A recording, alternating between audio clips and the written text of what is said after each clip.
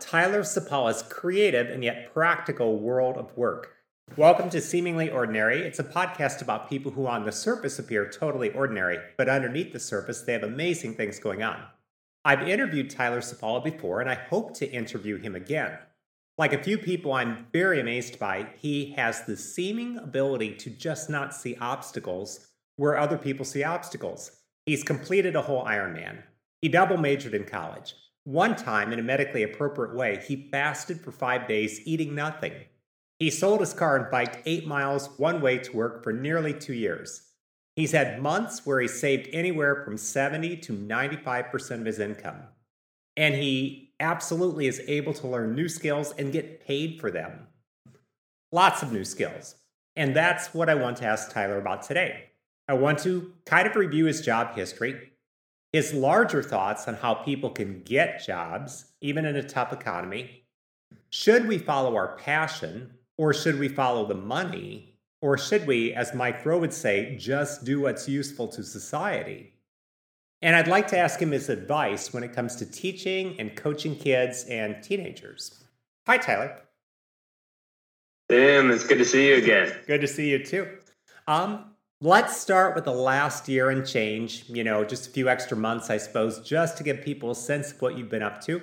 Starting roughly in January of 2020, what paid jobs have you had? Oh, wow. So, since you said 2020? Yeah. The main jobs I've had, obviously, is the teaching position at St. James with you. To being a philosophy and Latin teacher.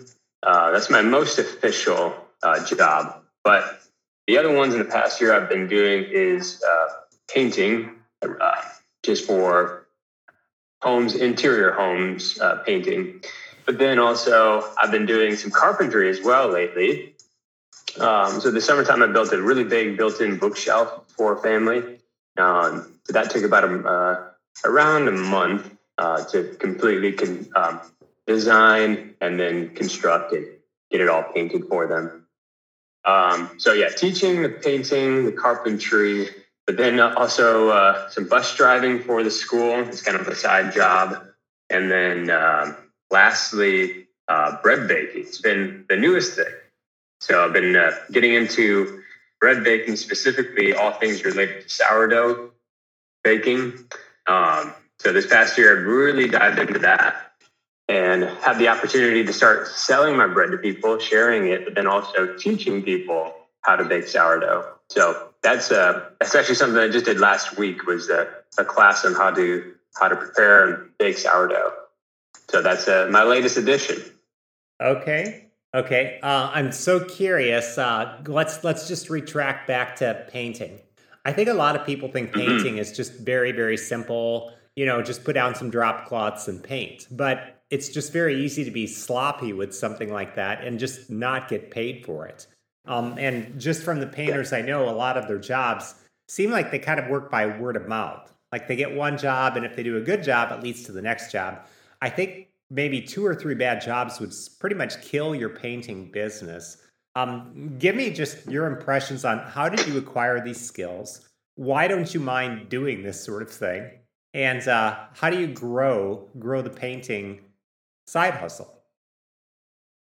Yeah, the painting kind of just started off on my own, painting for myself. But then I think I ran into a couple friends, family friends, where it was almost like a quid pro quo. Like I'll do this for you, and you'll do this for me or that for me. But then eventually, I think those people that I painted for noticed that I did take it seriously. And I'm also the type of person that won't do a job if I don't feel confident in it too. So if someone asks me to do something, I'm going to be very honest with my comfortability. And if I don't feel like I'm a very proficient painter, I'm not going to do the job for you. If I don't think I can get it done well, I'm not going to do it. So after doing the quid pro quo types of painting jobs, I kind of got referred on to, like you said, other family friends or other friends of those friends. And eventually it just kind of became more of of a legitimate thing. So much so that I started my own LLC. To make sure I'm like covered in case of any type of liability. So yeah, it kind of stems out that way. Okay, so is it a painting LLC? It kind of encompasses a few different things. It's kind of like all the enterprises that I embark in, like the soap making, the bread baking, the painting, I guess, just things that I produce for other people. At least is what it currently is.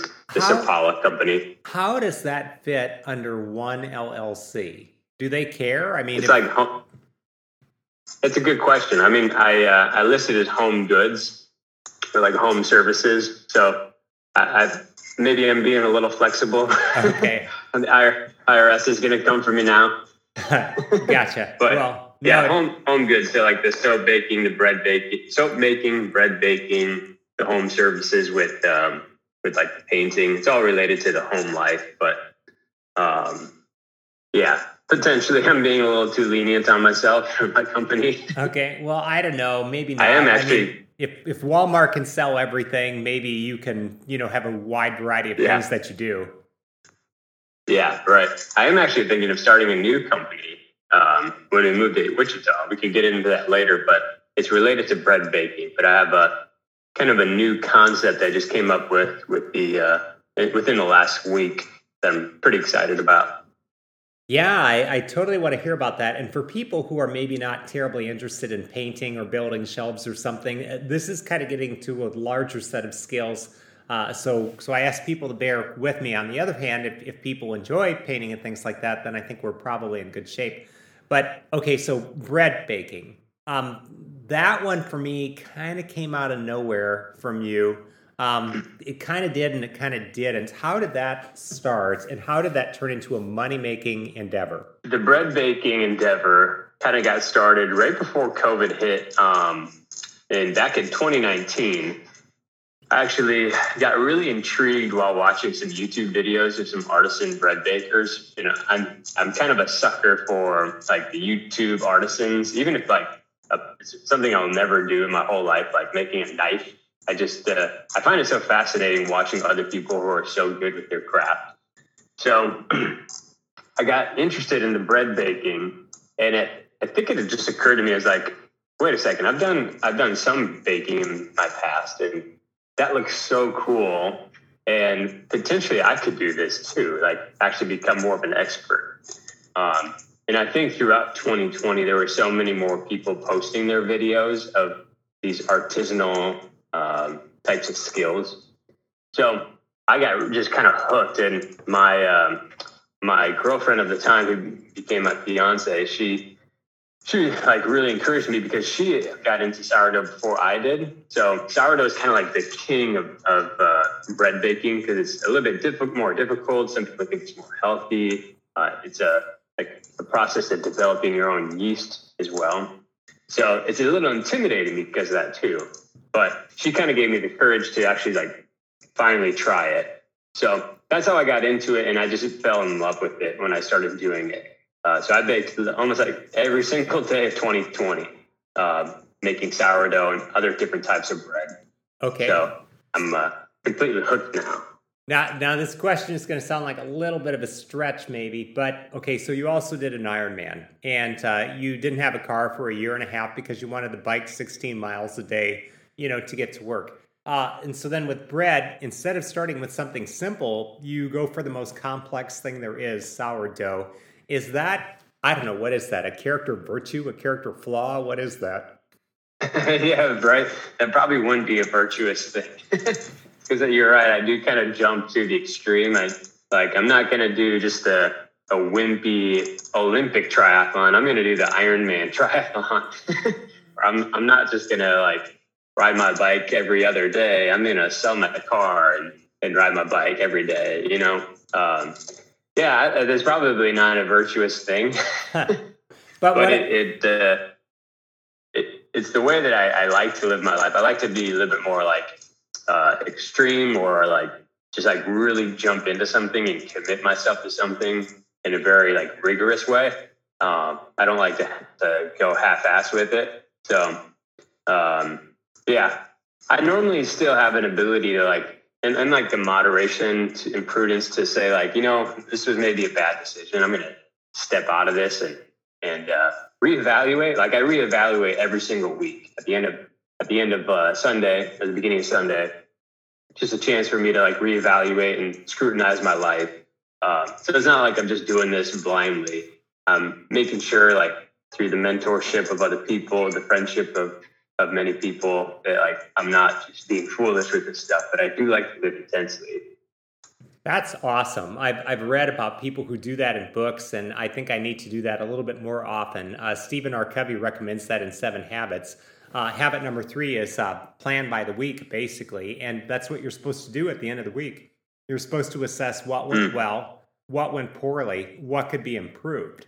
And it's all just part of a goal-setting idea, but it keeps people from being stuck. Like, oh, I did the same thing week after week after week after week with no improvement. And, we look at people and we wonder, why doesn't that guy ever learn his lesson?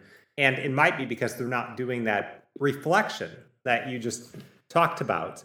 I guess I'm getting a little off track, but I think it's related. How did you hit upon that idea of assessing where am I going and do I need to quit or what do I need to do? How did you hit upon that? Yeah, that's a good question. I think I've been really impacted by a few people, some ancient philosophers, for example, like Plato quoting Socrates, I think it is, basically know thyself, or the unexamined life is not worth living. But some of my philosophy professors that were really emphatic about this, that like you need to make sure you're self-scrutinizing. I guess too, just like the Catholic tradition of examination of one's conscience at the end of every day. It's widely practiced in our culture, or at least like our religious culture. So I think I was really impacted by people who did that well and took it to heart. And I think I've noticed in my own life too that things are much better when I am reevaluating and making sure I'm not just going with the flow with the people going to hell. Right. I don't want to live my life that way of figuring out 5 years later, 10 years later that I've been slowly, mindlessly going to a place I don't want to be.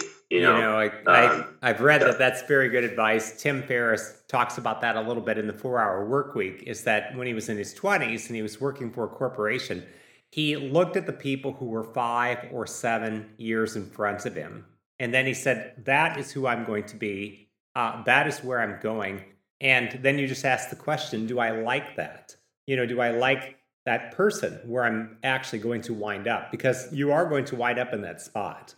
So just kind of a good question for reflection. I like the fact that you get it from the Catholic Church and you get it from Plato and Socrates.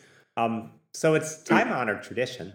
Okay, so back to bread baking. I think the fact that you turned it into a class is just awesome because, like you said, 1 million people got into bread baking because what else are people going to do? They're just going to stay home. But not everybody turned it into a class. Not everybody had 40 or 50 people sign up the first week that they turned it into a class and got paid, I can't remember, $40 or $50 per person is what they paid. I mean, that's a nice little side hustle for, basically about maybe 8 to 16 hours worth of work. And I'm sure you had fun. I'm sure it was great. What made you realize you could turn that into a class, turn it into a side hustle? Yeah, I think I was motivated by the enthusiasm of my students. So as I've been doing my bread baking throughout the past year, I've been trying my best to share it with other people, especially my students. So I try to bring in something new, or just like another loaf, like with my perfected techniques, just to share it with them.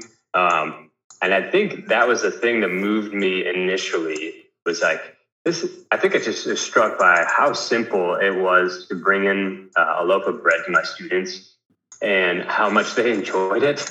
And I was like, man, this is something that doesn't cost me much, because sourdough is so inexpensive in terms of materials. It's only flour and water. And if you want a little flavor, you add some salt. That's literally all it is. Okay. So I was like, compared to like baking a pie or making cake, which has like all the like more expensive ingredients, like butter, for example, is probably the most expensive ingredient.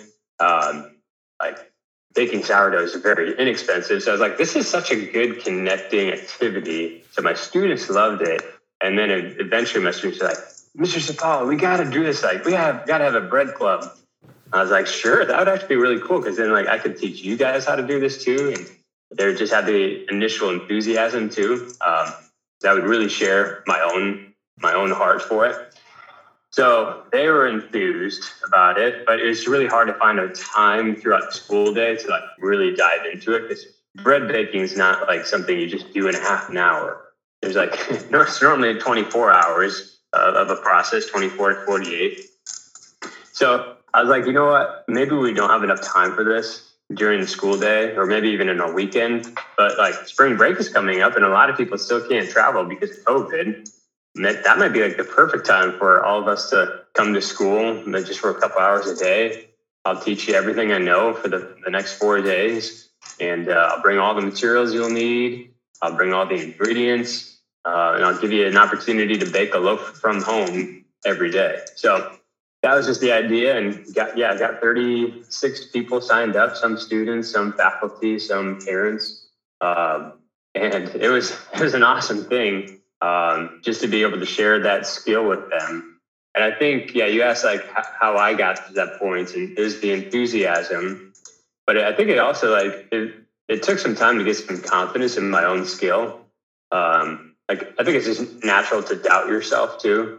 Like, do I really have something worthwhile to offer as a class or as a skill? And I think just their enthusiasm for it, and also like other people saying like, man, you actually do make really good bread. And I watched so many hours of footage of artisans on YouTube, of different bakers throughout the world. I've read books on it. So I've like definitely put my time in.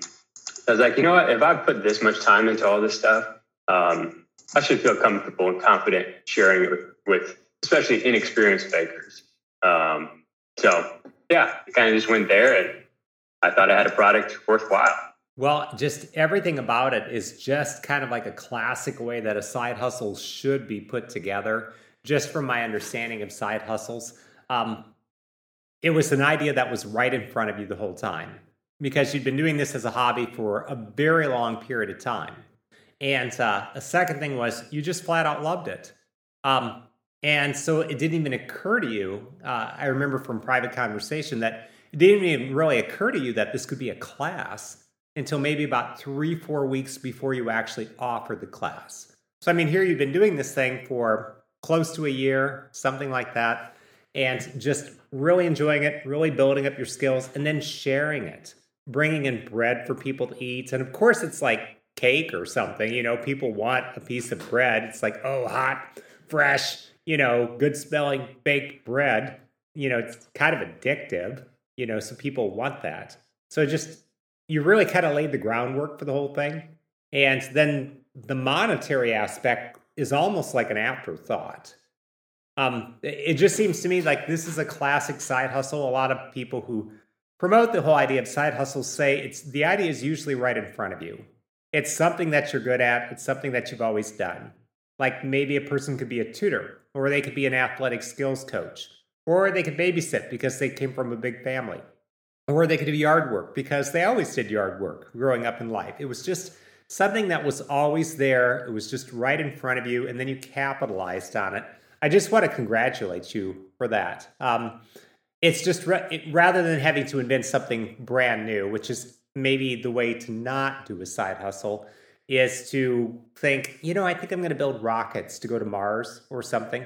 That'd be great if you always built rockets, or if you're Elon Musk, but for the rest of us, it's probably not the way to go. I just want to compliment you on that. It's very impressive to me. Oh, thank you. Yeah, you're right. I didn't have the idea until like a week or two ago before spring break. Like you said, it was just, this would be something I could do. And I already kind of do it every day. So why not just bring a few people along, just right there in front of me. Okay. Now, I want to ask a bunch of questions, which I think would be good for people who want to be more like you, who want to be able to create jobs, create side hustles, not just be an employee, but also to be kind of excited and enthusiastic about these things. And so that's really kind of the rest of my questions are along those lines. I just want people to really get a chance to know what makes you tick. So I guess my first question is just biographical. Let's back up to the past. Can you briefly tell me every job you've ever had, every paid job? Mm-hmm. I'm going to have to get my list out here. Okay. I know I did start as a little paper boy, and like delivering. It actually wasn't the daily newspaper, is the weekly newspaper. Okay. Like on the weekends. So I did that for a little while, but I think I got to the point where I realized I was getting paid like half of minimum wage with all the time I was putting into it. Oh my gosh! It's like, wait a second, they're taking advantage of me. So I stopped doing that, and then that was like before I was even maybe 14 or so. But then once I turned 15, I started working at the local grocery store up in Minnesota. Hy-Vee was the grocery store.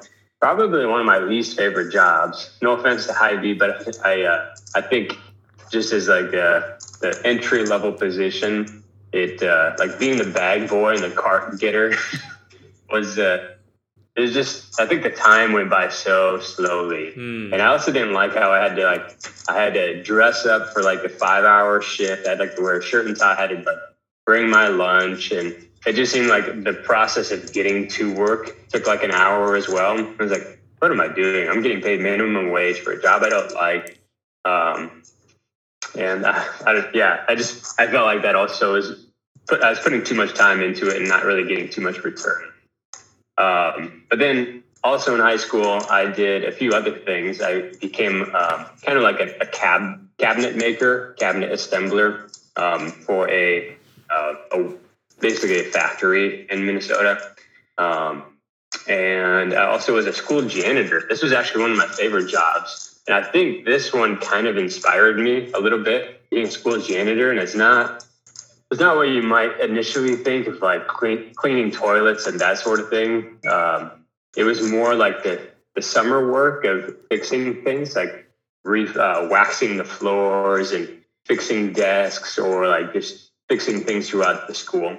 I think that really had a big impact on me, because I think for the first time I realized that I just really enjoyed making something look nice. Like if you take the school that looks like really worn out in the beginning of June, and then by the end of August, like it looks just almost immaculate. And it just felt so good to do that. I think that was one of the first times I realized I had like a real passion for doing some like manual labor, working with my hands and trying to like make something look beautiful. So those were the main. Actually, I did a couple more jobs in high school. Like I became a painter for the first time, exterior painting of homes for a couple different people. And then I worked another factory job just to make a couple extra thousand over a few breaks. But yeah, those were my high school jobs. So there's like 6 jobs there. But then also I did some jobs throughout college. So I was kind of like a part-time faith formator for a cathedral up in Sioux Falls, the Cathedral of St. Joseph.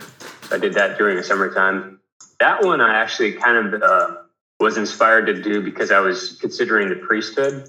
So I was like, this might be like a good discernment thing for me to like almost like be entrenched into like parish life, and like what is it like to be doing the day-to-day types of parish activities? Like what would a priest's point of view or the faith formator's point of view be like at a parish?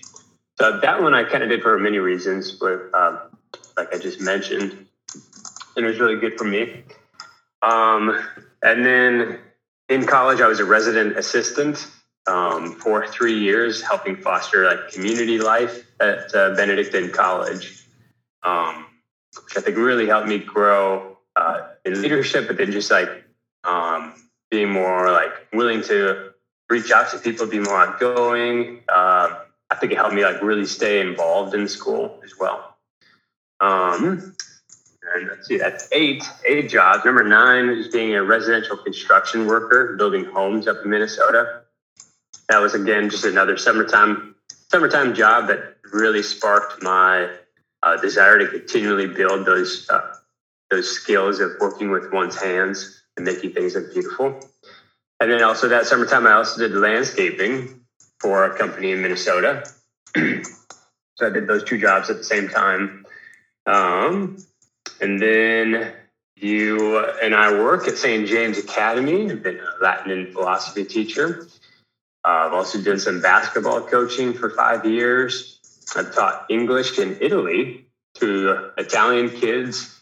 That was just a summertime position. I've been a bus driver, a big bus driver for St. James, just the activities that we do, basketball, football, whatever it might be. And then most recently been a soap maker and a bread baker. That's just incredible. I think that covers. I think it covers everything. I think I'm picking up a few themes. One is you like to make things beautiful. I think maybe another theme is that you enjoy working with your hands, which is interesting for a guy who majored in philosophy and theology. But I guess it's a nice balance. I think maybe a lot of the people who think, oh, we should just specialize and just do one thing would be a little startled at many of your activities. But I think those are some common themes. You like working with your hands. You like making things beautiful. You like trying a wide variety of things. And you kind of like jumping in to the deep end of the pool.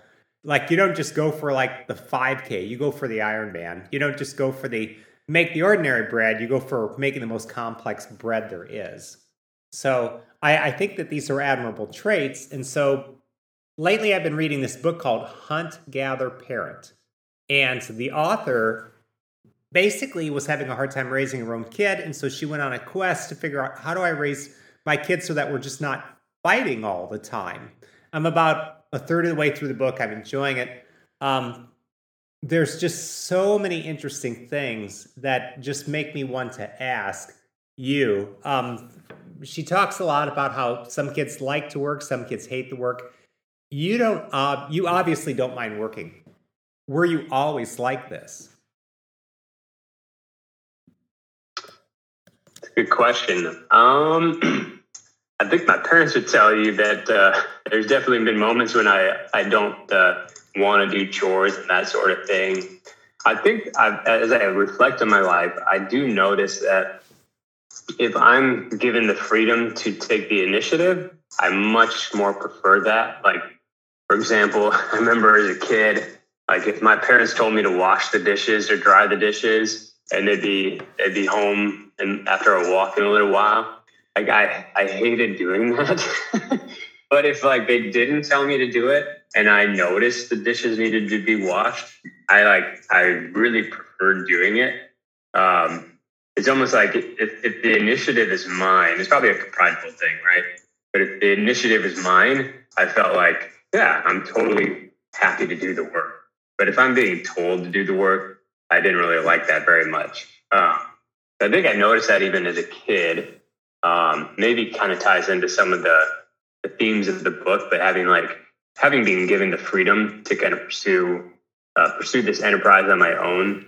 I think there's a lot of joy in that. You kind of take ownership of it as well. So yeah, I think I've noticed that from myself. In myself from a very young age.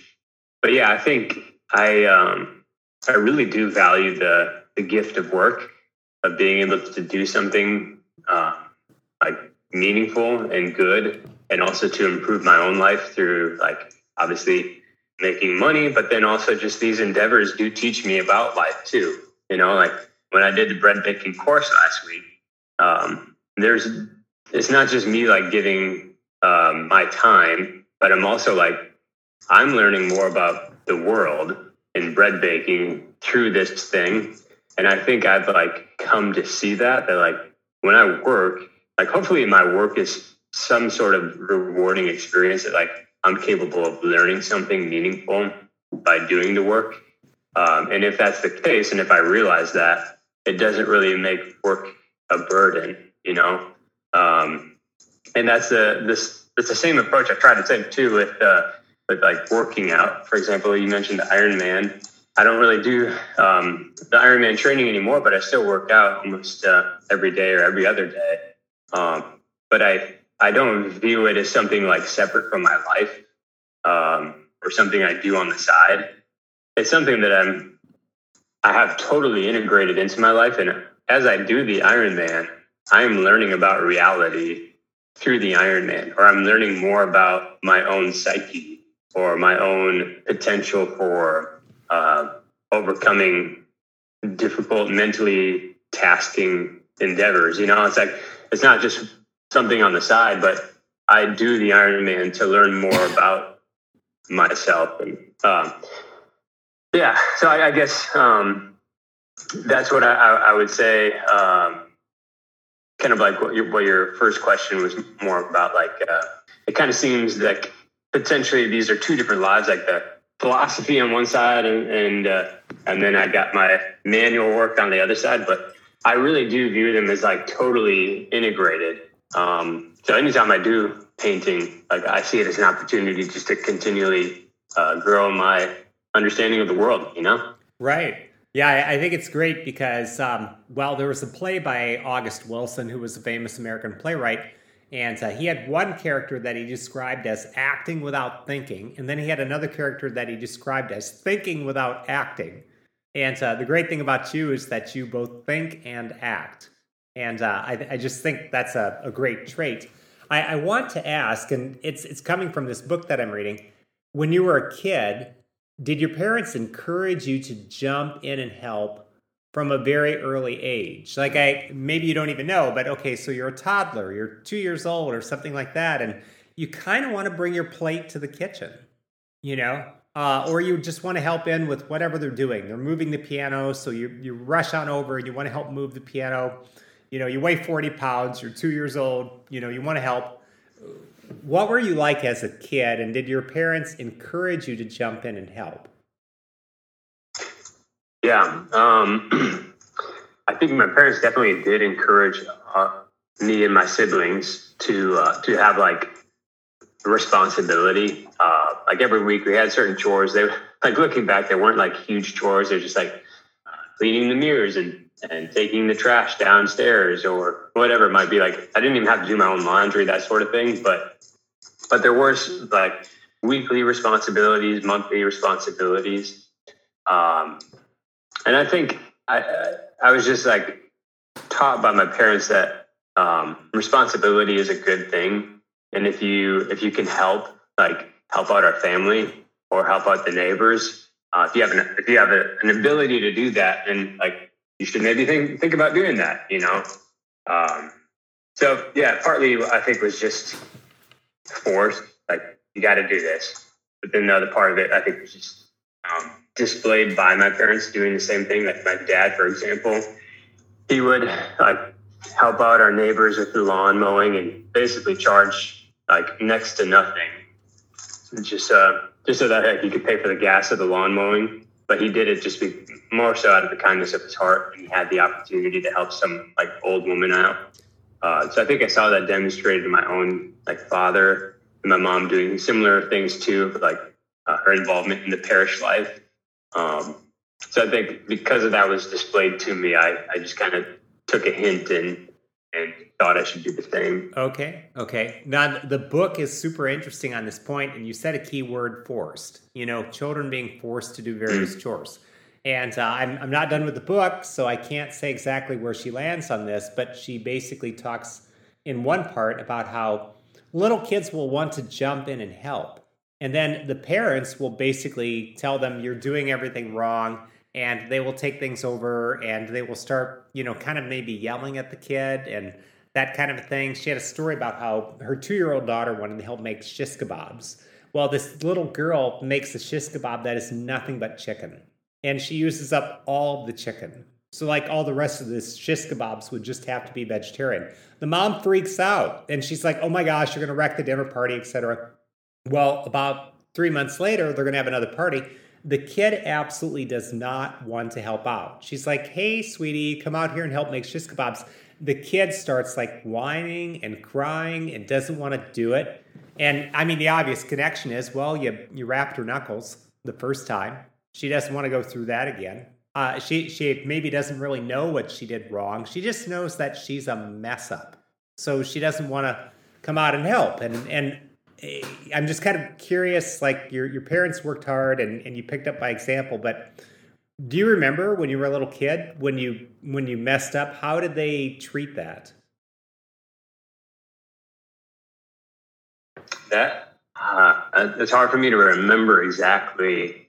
I think there was definitely some patience there, and I was given the freedom to like mow the lawn and not have it be perfect or shovel the snow, or even like experimented a little bit in the kitchen with baking and cooking.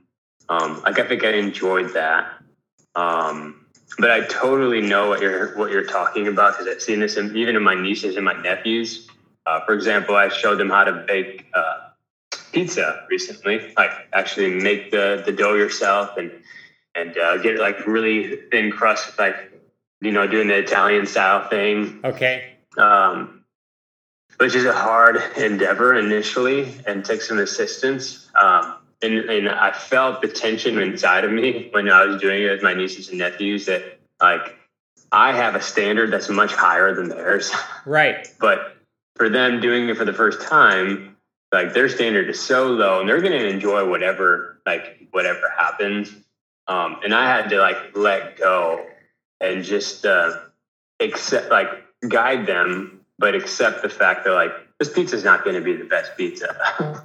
But it's going to be fun, and it's going to be the experience that's necessary for them to like be comfortable returning to it. Because like if I just took over and said, like, "Come on, man," like that, that's horrible. Just let me do it. Let me take over.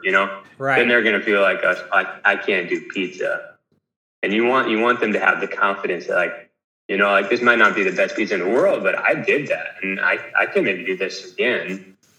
I don't know if it was necessarily my parents who gave me that, but I definitely saw that in my own life, that like initially I'm not going to be the best at something. Like the triathlon again is something I could come back to, that like initially I was the worst swimmer and I was like one of the worst long distance runners. And I thought to myself, like, you know what, I just can't do it.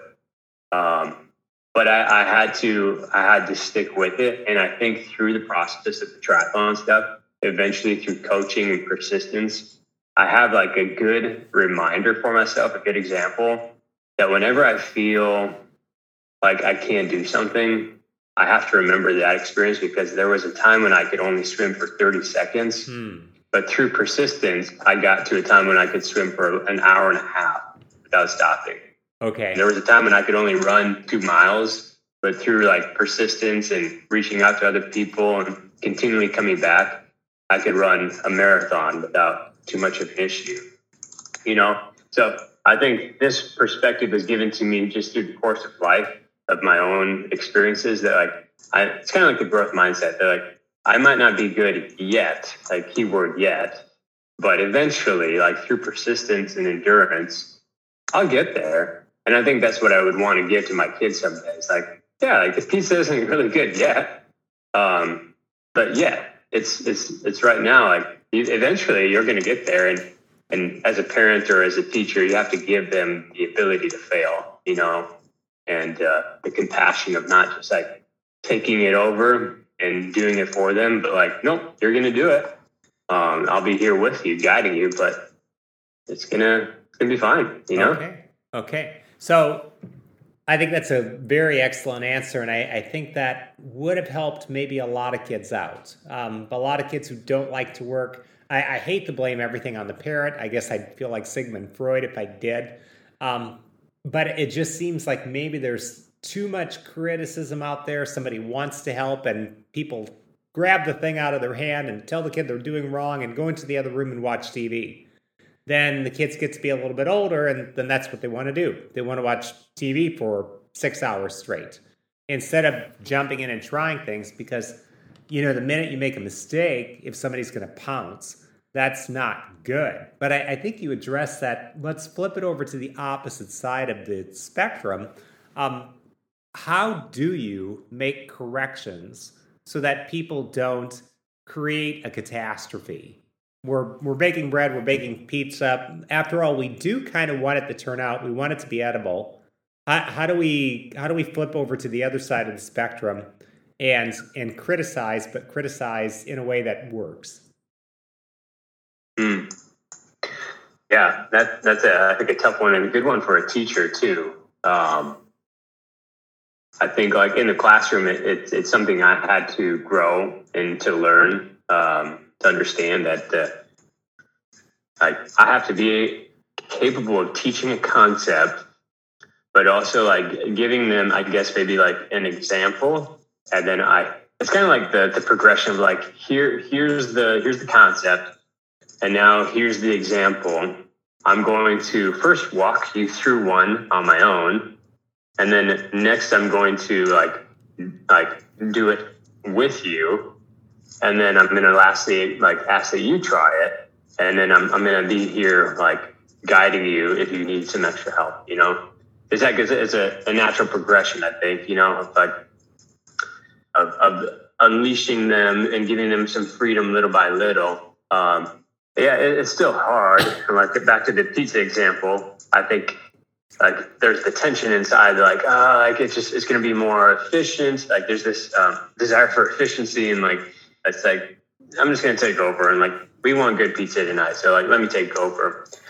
But I think you can reach a good balance of like, okay, I'm going to demonstrate first, and since you haven't done this before, like I'm gonna give you like the chance to do this part, or maybe I'm gonna like let you try this, and I'll be here guiding the process. I'm not just gonna like, all right, your turn.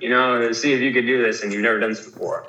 But being more of a mentor, I'm here guiding this process rather than like here. It actually reminds me of the Greek story. Phaethon. We actually read this in class recently. Okay, go ahead. Phaethon is like, he's supposedly the son of the sun god, and he goes to the sun god, and he's basically like, Dad, the kids at school are making fun of me because they don't think I'm really the son of the sun god, and please send me a sign or give me a sign. And the sun god's like okay, I'll do whatever you want. And so Phaethon's like, I want to ride in your chariot. Like I want to control the sun. And Phaethon's like, you can't do that. Like, ask me anything else. You just don't know how to do this. Like, even I am like hardly can do this. But then Phaethon's like, no, like I want to do this on my own, And so he gives him the opportunity and says, you know what? Like I warned you, but he just like lets him go. And Phaethon falls to his death when he tries to do it. But it occurred to me, normally, like when I read that story, I think like Phaethon's an idiot. Like the kid's an idiot.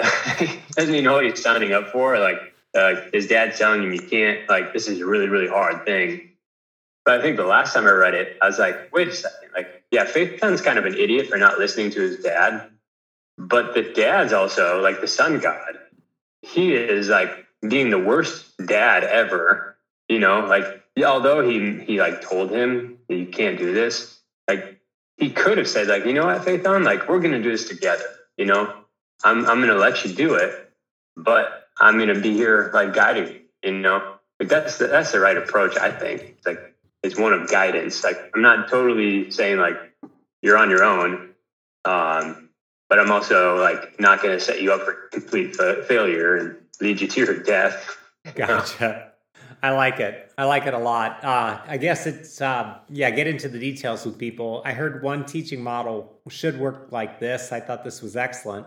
The instructor basically, it's a 4-part model. The instructor shows you. Then the second part is the instructor does it with you. And then the third part is, if this is a class, then you do this task with a friend or maybe a group of 3. And then the fourth part is you do it by yourself. So, and then they probably should add a 5th part. Now you go teach somebody else.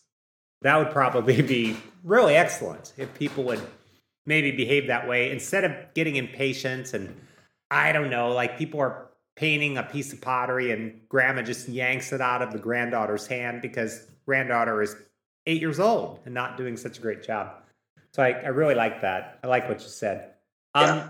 Okay, let me ask this. So let's say a teenager realizes, I just really don't like to work. Maybe everybody else always taught me that work was bad and play is good. There's just a lot of hedonism out there. People are just always promoting things that make you feel good. Work is what we do when they force us to do it. Play is where it's at. So let's say this teen realizes that this attitude is actually counterproductive and maybe self-destructive, but they have to overcome a lifelong habit of basically just preferring play to work. How do they do that? How do they change this attitude?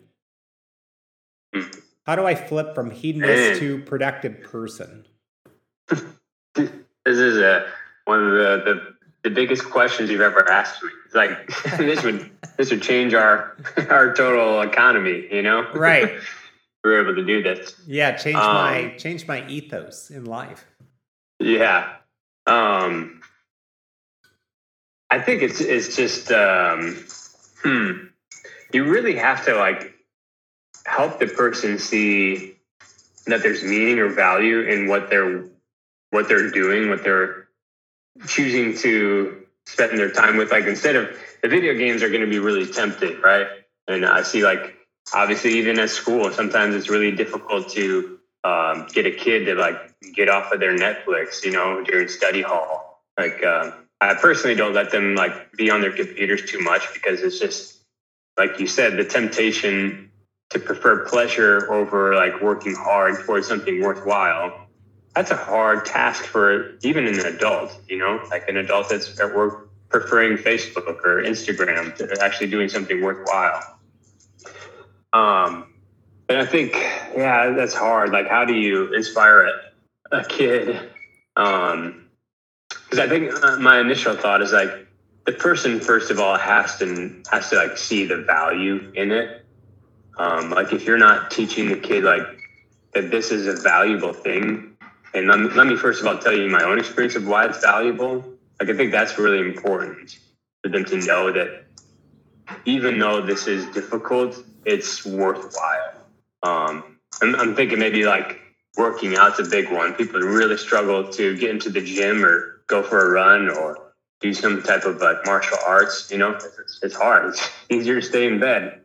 But I think once they maybe hear the witness of another person expressing why it's meaningful is maybe a first initial spark. But then potentially secondarily going to the gym and developing some type of friendship is another spark.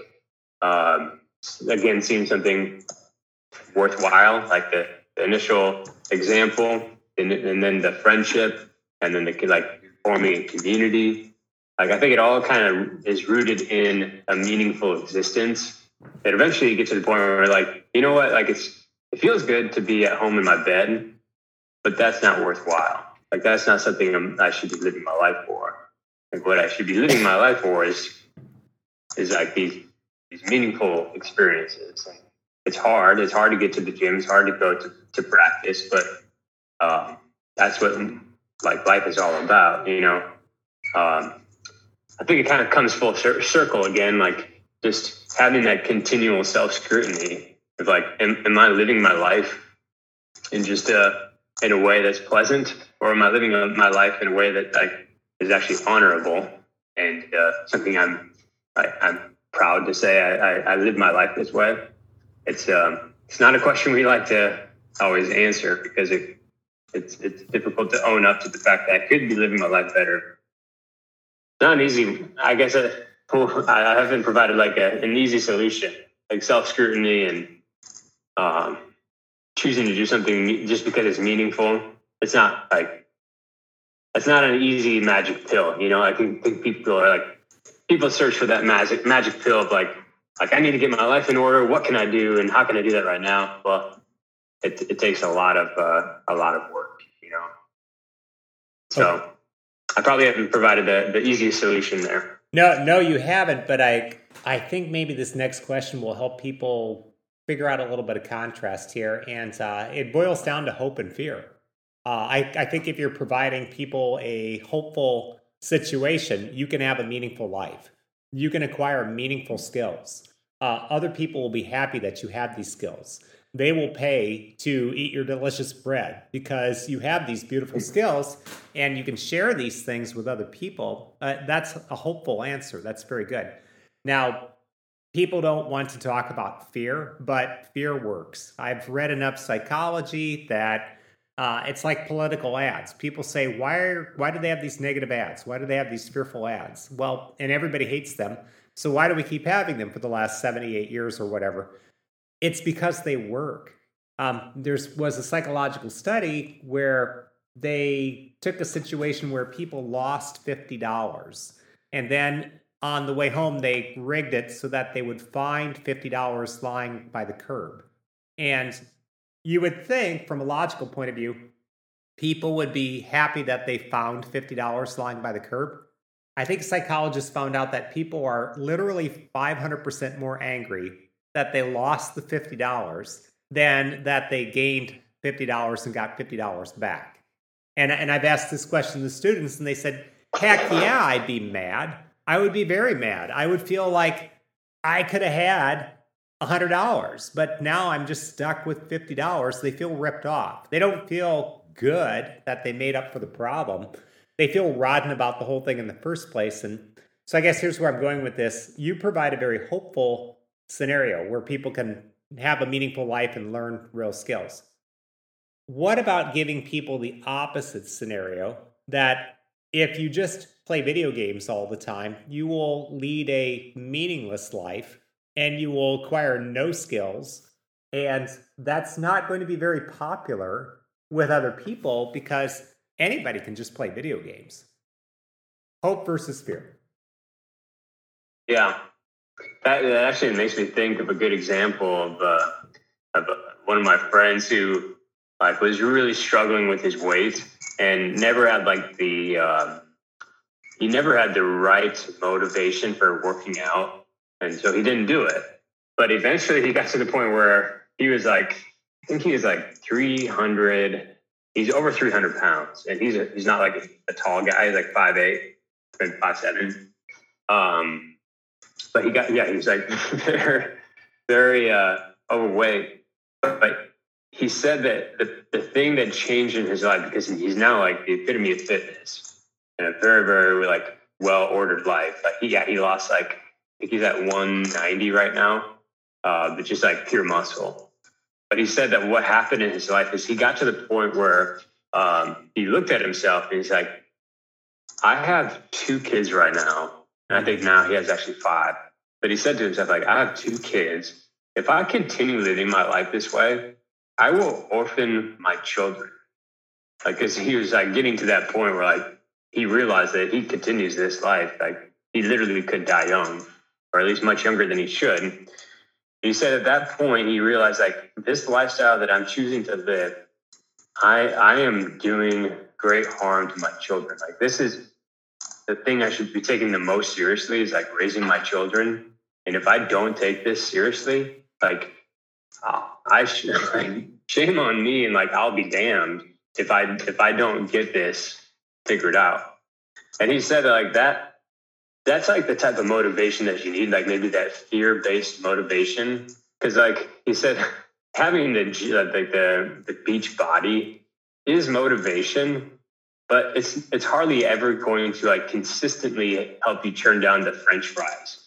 Oh, for sure. It might help you turn down the French fries one time, but having a beach body just isn't that motivation isn't strong enough. And it might only be motivation for 3 months out of the year, when you're really thinking about your beach body. But then summer rolls by, and then you're back to eating whatever the hell you want to eat, But he said that motivation of I need to do this for a very, very good reason. It's the best reason I could give myself, which is to be there for my children.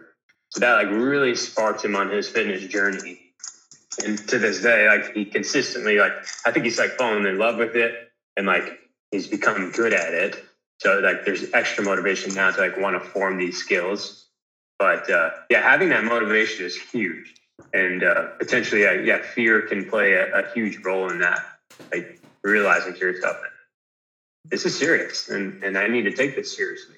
I love that example, just from the story aspect of it, but also just because it combines hope and fear. I'd like to be in this much better shape. That's hopeful. And, maybe the Beachbody thing is attractive, but then the fear aspect is also just a very powerful story. Okay, so what about a situation where people don't have that other person in front of them to serve, or they're not in a life or death situation?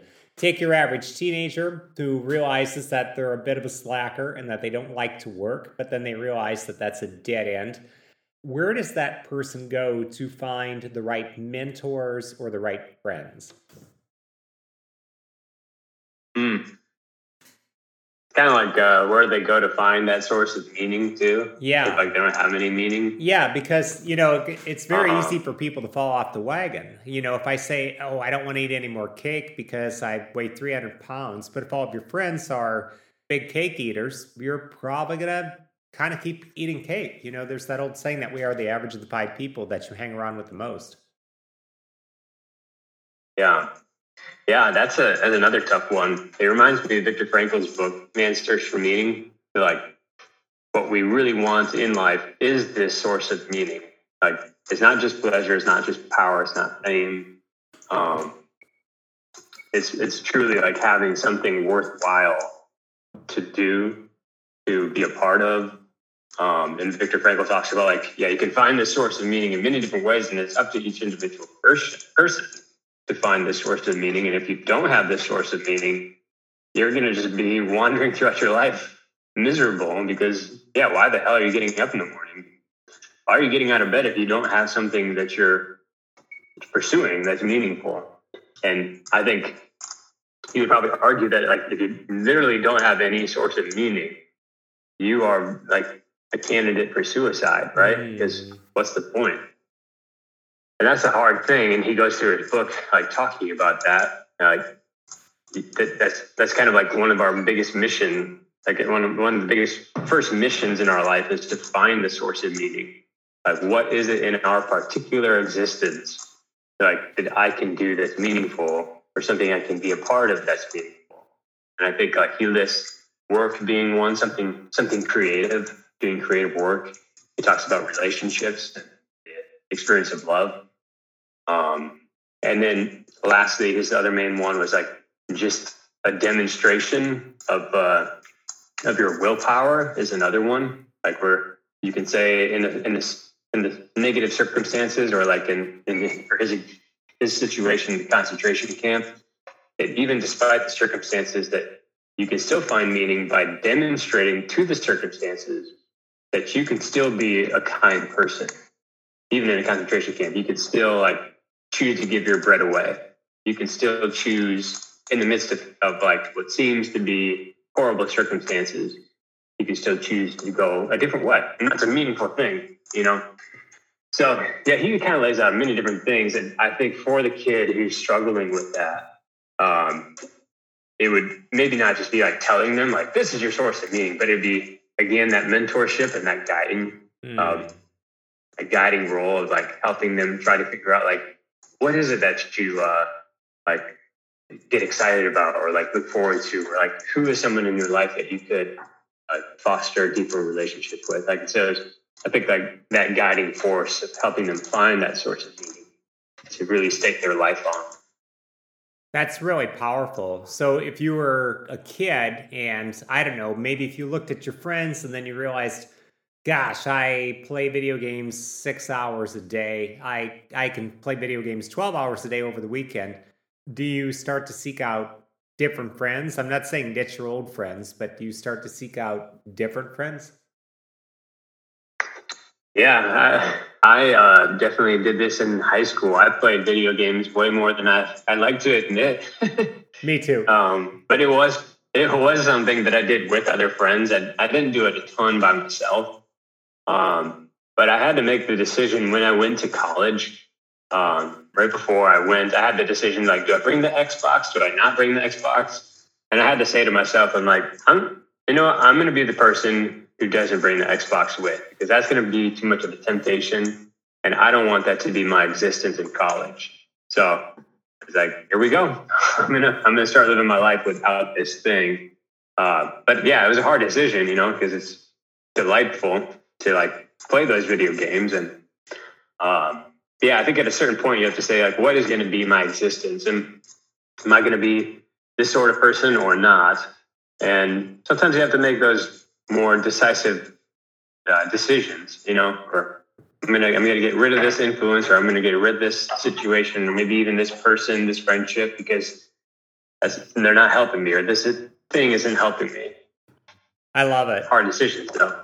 I love it. That's really kind of backed up by research. I read the book Atomic Habits 3 times. It's by James Clear. And I urge everybody to read this book. And he points out in the book that the second most effective way for a person to change their habits is just what you did. Where if you say, hey, I'd like to lead a more meaningful life, I'd like to focus on relationships when I go to college, I want to focus on work, I don't want to sit in my room and play Xbox all day long, well, then you leave the Xbox at home, at your parents' house.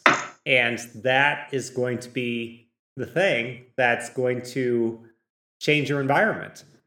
If you don't have it, you can't play it. It's kind of like, hey, if I want to spend less money, just leave the money at home. So I think that's pretty brilliant. That's the second most effective way to change your habits, according to Atomic Habits, which is just a great book. Just a great book. So, okay, just a few more questions. A lot of people do say follow your passion. And I grew up with this advice. I loved this advice. My parents kind of sort of said this, but the rest of society really said this. And I guess my question is, what if my passion doesn't pay any bills? What if, for example, I just love playing basketball, or I love building model ships, or I love baking pies, or acting in community theater. And all of these things are great, and you can develop some real skills doing all of these things. But let's just say that none of these things pay the bills. What are your thoughts on follow your passion versus paying the bills? That's another good one. I think, yeah, there's an amount of realism that has to be a part of one's life. Like, I think there's been times in my own life too where I thought, like, this would be really fun. Just like stay at home, make soap, I could do this for my life. But then I had to be realistic too and say to myself, you know what? Like, there really isn't a huge demand for homemade soap right now. There might be some people who are interested in it, but I had to be realistic with myself and say, like, this isn't going to pay the bills. And even though it'd be kind of fun to be like at home, just doing whatever I want, it's not going to work. So I think I wouldn't want to thwart like that creative energy and that passion, but you do have to like still be realistic, at least for like a certain amount of time, like before something like really takes off. Like the bread baking, for example, like I can't just like launch into something willy-nilly, expecting it to like totally fix all my problems and like pay my rent, like it's something that I continually foster my skills, and I try to like develop something that's worthwhile to other people, and at a certain point I might get to the point where like my passion, my creativity can pay the bills. But I guess I just want a person, like if I had a student or a son or daughter someday who wanted to pursue something that doesn't pay well, I would probably encourage them to like, continually foster that, but be realistic too. Like you do have to pay your bills, and maybe figure out a way to make this like actually like a good product to give to people. But also just be realistic that not everyone's going to pay for basket weaving. Not everyone's going to pay money to come to the theater. Like some people will, but yeah, don't throw all your eggs into one basket right away. Gotcha. Well, that's also good side hustle advice in general, that instead of opening up a bakery, taking out I don't know, a $50,000 or $100,000 loan and opening up a bakery and then finding out you're not any good at baking bread. Hey, start making bread out of your kitchen, sell one loaf at a time, see how that works. That's kind of the general side hustle philosophy, which is start small, spend as little as possible. Don't use debt to cover up your mistakes or to make things easier just by papering everything over with money. So I think that's a really intriguing answer. Let's get super practical. How can people find jobs in a tougher economy? I realize this advice is not going to work in every state, but you were so good at this. I mean, gosh, everybody was getting locked down and people were all losing their jobs in March of 2020. And then here you picked up one painting job, then you picked up a cabinet building job, and then you picked up a second painting job. How did you manage to do this? What advice would you have for others? It's a good one too. I think continually developing your skill set is huge. I know Warren Buffett's like really big into that too, right? Like one of the best investments is investing in oneself. I like to take that perspective of like being humble and acknowledging like I don't really know everything, so I'm going to devote some time every day to learning something new with maybe like a podcast or watching a video on a skill. I'm like trying to continually develop myself so that I am marketable. Like I have some skills to give, whether that's painting, the bread baking, the carpentry. So yeah, there's going to be times in my life when like it really won't make sense to do the bread baking. People won't really be looking for someone to paint their house. But hopefully that is a time when I can give a different skill, like teaching, or give a different skill. Who knows what it might be, like other things that might foster. But yeah, I guess I would probably say like just continually be in that mindset of I need to be learning something new. Because if I'm just stagnant, that's not. I don't have much to give to other people. Okay, and so if people are tired when they come home at night, maybe figure out a way to not be tired. Because if they just sort of blob out in front of the TV for 3 hours, maybe figure out a way to not spend 3 hours doing that in front of the TV. Maybe a half an hour, something along those lines, but certainly not 3 hours. Use those hours kind of wisely. Your answer also makes me want to ask this. If we're going to pick up new skills, should we aim for things that are marketable? Because you mentioned a number of things like carpentry where you've made money at these things. So, I mean, I could learn how to build toy ships in a bottle, but that's probably not marketable. It's probably an incredible skill. Would you encourage people to, at least in part, aim for things that are marketable? Yeah. Or if you, if you're in something that doesn't seem very marketable, like maybe find ways to make it more marketable. Like this is something I mentioned toward the beginning of like the bread baking, having some new ideas. Like having a bakery isn't too much of a new idea, but I had an idea that potentially there's something like I could improve upon to make it more marketable. So I had the idea that if I were to start some type of like micro bakery, not micro brewery, but micro bakery, like a small bakery, I could potentially do something like this where there's a thing called part bake, or like you bake the loaf of bread for the first 15 to 20 minutes, which is the most pivotal part of the sourdough baking experience because you need steam and in like a really controlled environment. But the last 15 to 20 minutes really doesn't matter too much. And like anybody with like no experience could do it on their own. So this is something that's becoming more of a thing in Europe, where it's like the very nice bakery bakes the bread for you the first 15 minutes, and then they wrap it up in airtight seal, and then they ship it. And since it's like airtight seal, you could ship it anywhere.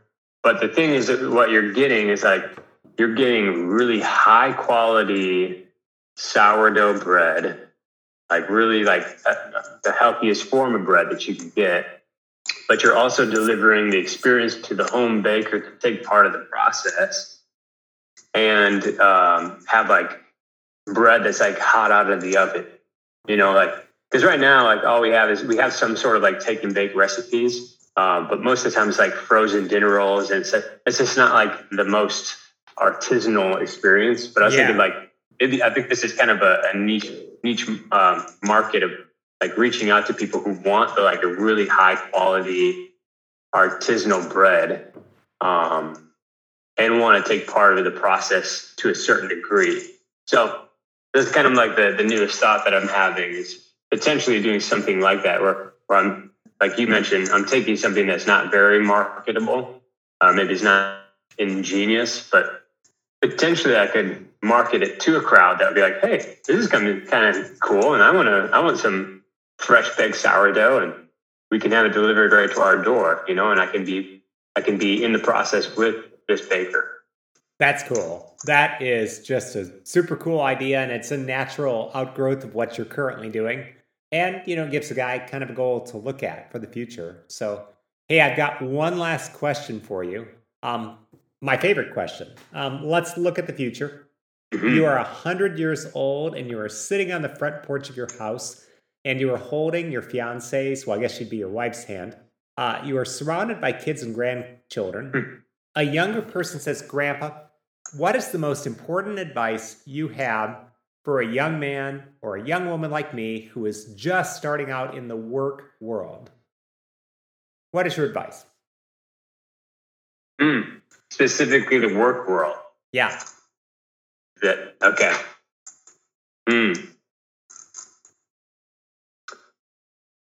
I would probably tell him or her to make sure what you're doing is meaningful. So like whatever work that you're planning to start doing, make sure that you find it rewarding or at least like meaningful. You see the point and that you see that you're adding value to other people's life. Like if it's only just making money, you're going to get so sick of it. But make sure, it's you truly think that it's meaningful and rewarding for yourself and for other people. Probably that's it. Meaningful work. That's perfect. That's concise, and yet it's perfect. I guess like psychologist Jordan B. Peterson says, pursue what is meaningful, not just expedient. Yeah. I agree with that. Thank you, Tyler. This has just been absolutely fantastic. I hope to have you back again. Yeah. It's always great, Tim. Thanks for having me on. Well, thank you. Thank you for listening to this episode of Seemingly Ordinary, a podcast about people who on the surface appear to be totally ordinary, but underneath the surface have amazing things going on. The biggest favor you could do for me would be for you to share this episode with friends. Until next time.